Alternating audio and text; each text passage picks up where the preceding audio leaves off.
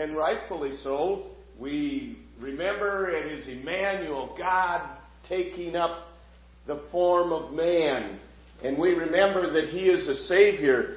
But we have much to rejoice and celebrate that we have a King. In Matthew chapter 2, it says, and this is after Christ has been born and probably is 18 months to 20 months old, thereabouts. So he's not in the manger, he's in his home.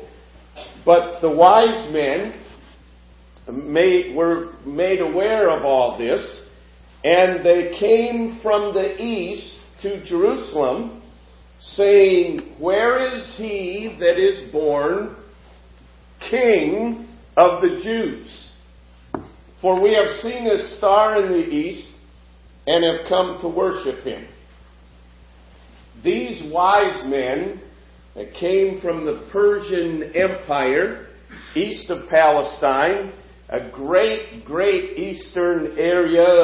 It once was ruled by the Babylonian Empire, and that was followed up by the Medo-Persian Empire. And really, these wise men were descendants of the Persians, the Medes. The Magi, or the wise men, were a tribe of people from that part of the world. At the time of Jesus' birth, they were the ruling body in that part of the world where they resided. They maintained the offices of the highest political powers, and they had been greatly influenced by the Jews. In fact, we don't have time to go into it, but Daniel, when the Israelites were taken captive into Babylon, Daniel and those that were taken with him had a profound impact on those of the Persian world, and their influenced these wise men. So they had come, and they were called by historians as the kingmakers of the East. They were the people that made the kings, that recognized the kings, that gave them their authority. At this time, their great enemy was Rome. There was trouble in their empire, because at that time they had no one on the throne, and the Magi were seeking someone to succeed the throne. You can only imagine what it was like when they rode into Jerusalem. They probably came on some of the finest Persian horses. There is no reason to believe that there were just 3 of them.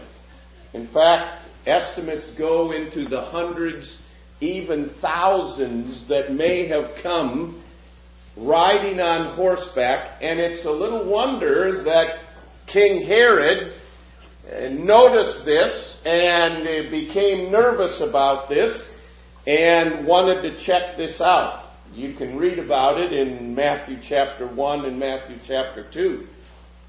And they came and said, "We saw his star in the east. Where is he that is born King of the Jews?" So imagine, here's this great host of people coming, and King Herod is saying, "Wait a minute, what's going on? I'm king.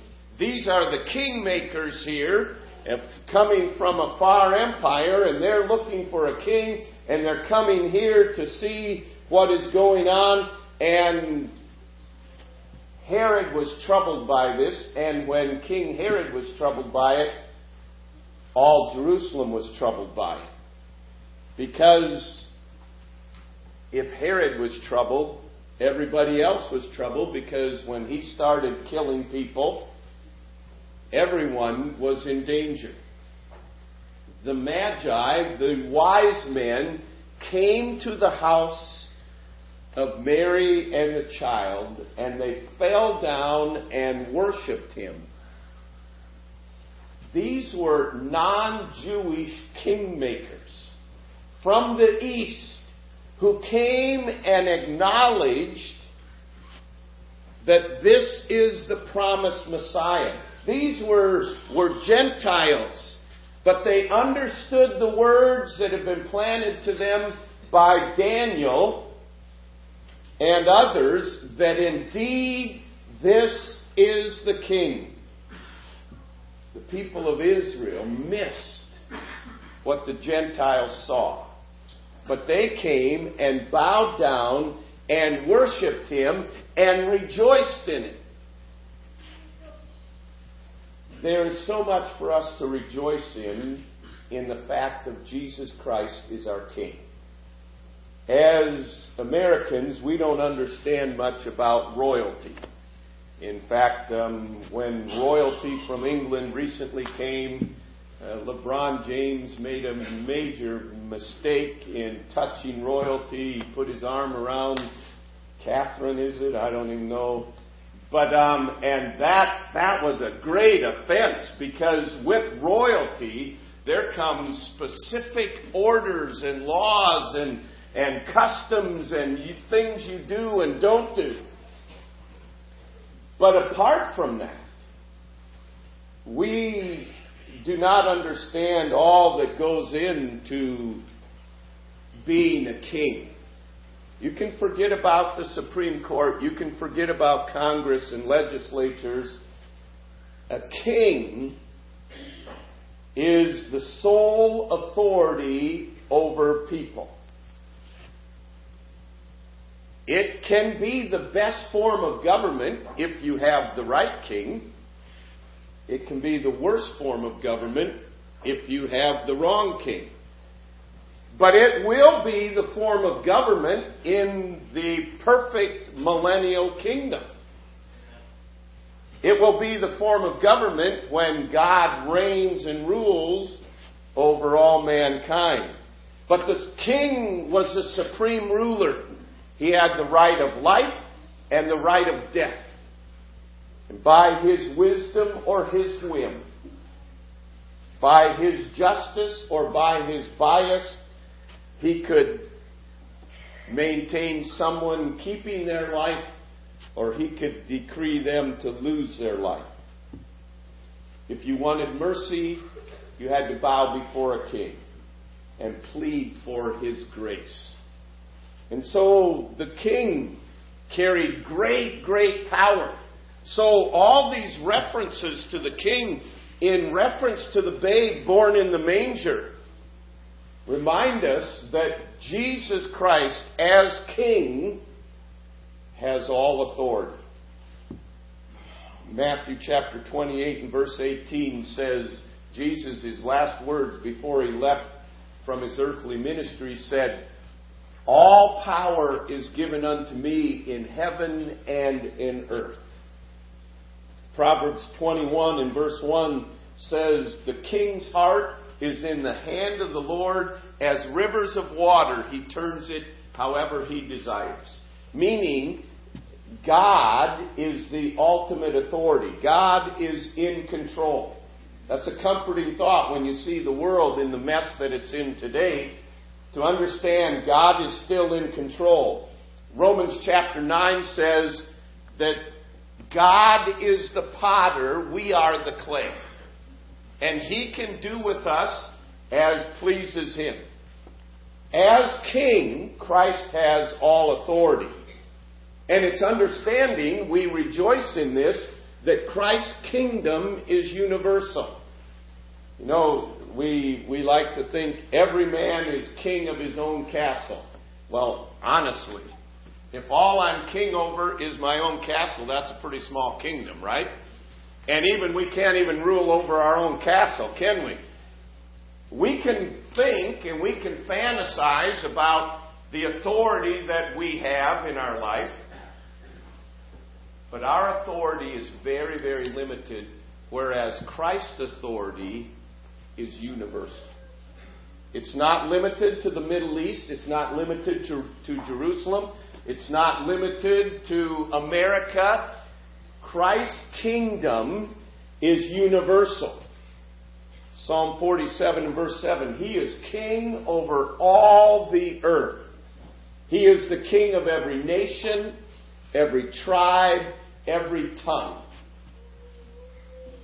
to realize this is the babe, and he came as a humble servant, but he's the king. Christ's reign will never end. There have been many great, great kingdoms. There have been the Babylonians and the Romans and the Medo-Persians and the Greeks. But of every kingdom there has been an end. But in Christ's kingdom, there is no end. In Luke chapter 1, in another account of Christ's coming, in Luke chapter 1, in the account that is given and speaking to Mary, saying, "You will bring forth a son, he shall be great, he shall be called the Son of the Highest, and the Lord God shall give unto him the throne of his father David, and he shall reign over the house of Jacob forever, and of his kingdom there shall be no end." There is no way that he will be assassinated, removed, overturned, denied. There's no way that he'll die and just fade into oblivion. Christ's reign will never end, and Christ's rule is without flaw. He is God. He cannot sin. Psalm 18 and verse 30 says, "As for God, his ways are perfect."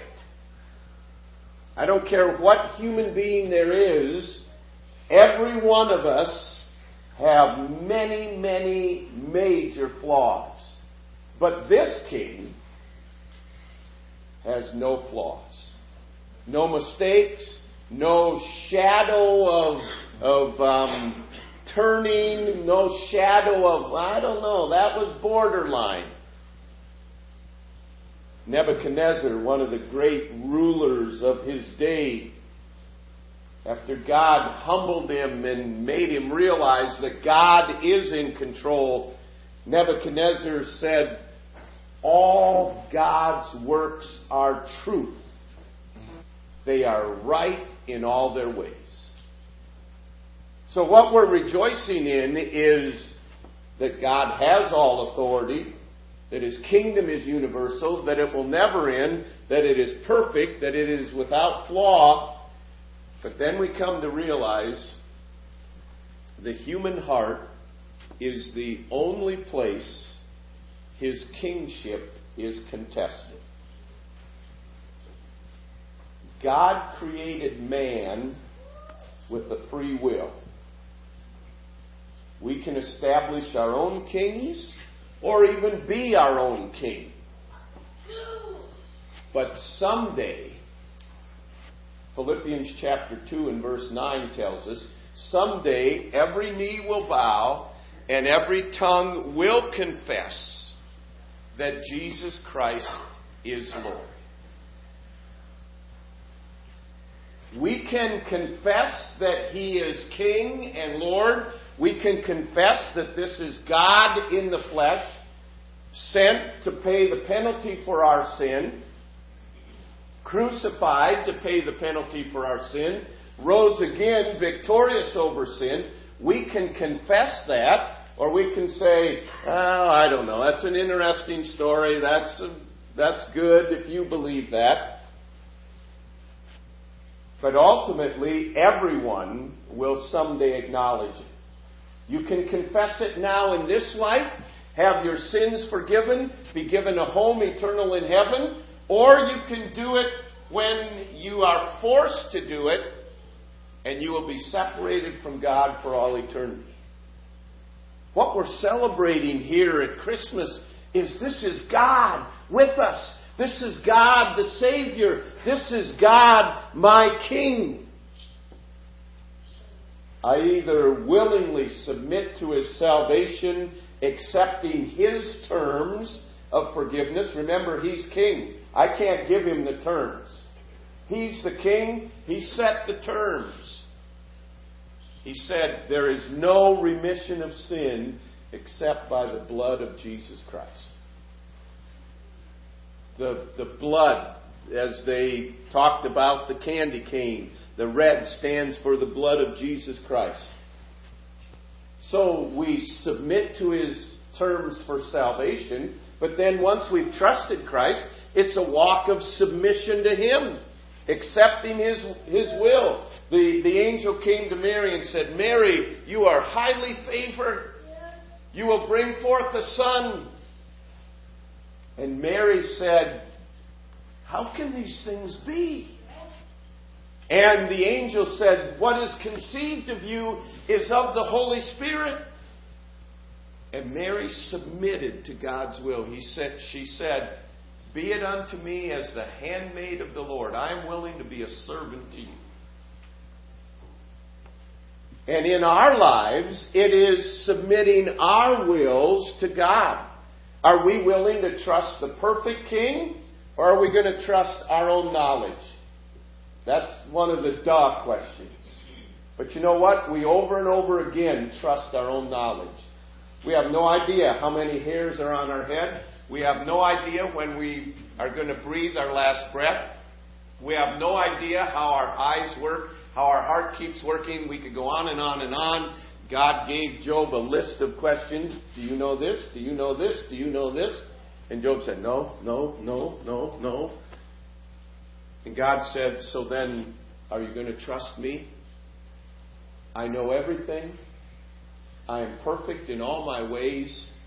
And He said, I'm giving you an opportunity to follow, they mentioned, the Good Shepherd.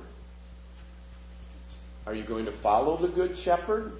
No, I think I'll follow my understanding, or I think I'll follow the educators.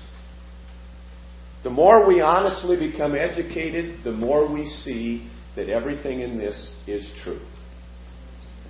Science never proves this wrong.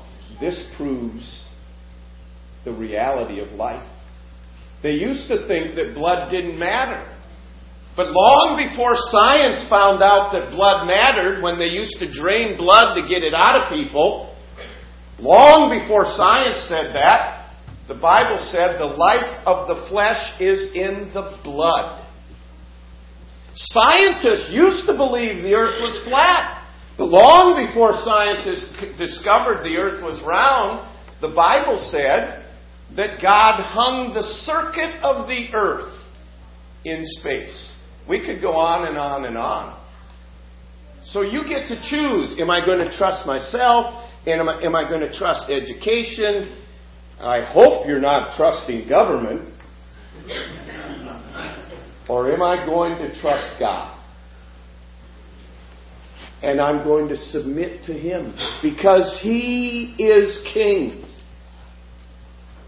Christ's next appearance will be, not as a babe in a manger, His next appearance will be as King. Revelation 19 and verse 16 says that He will come as King of kings and Lord of lords. That term means someone who has power to exercise absolute dominion over all His realm. In this case, it's the Lord Jesus Christ, and His realm is all of creation.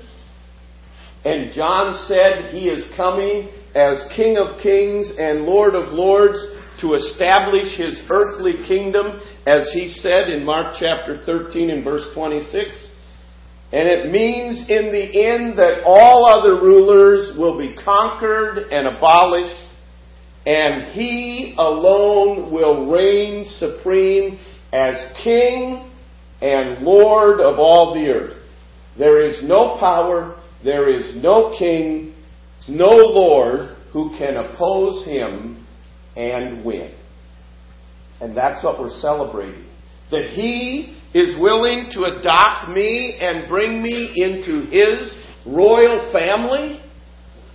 Amazing love. How can it be that royalty should love me? That the King is willing to come as a servant so that I can be brought into His family. That's what we're celebrating. So you look around the world today and you see things going on. We celebrate because we still know the King is in control. And the King is coming. He came the first time as a babe, as a humble servant. He's coming again as the King of Kings and Lord of Lords. So there should be no one that celebrates Christmas any more than we as Christians. It is God with us. It is the Savior. It is the King. That's our King. That's royalty that He has adopted into us. As you sing and hear various Christmas songs through the season, just kind of put in your mind listening for the King. And understand and rejoice that we celebrate the King today. You listen as Judy comes and sings the birthday of the King.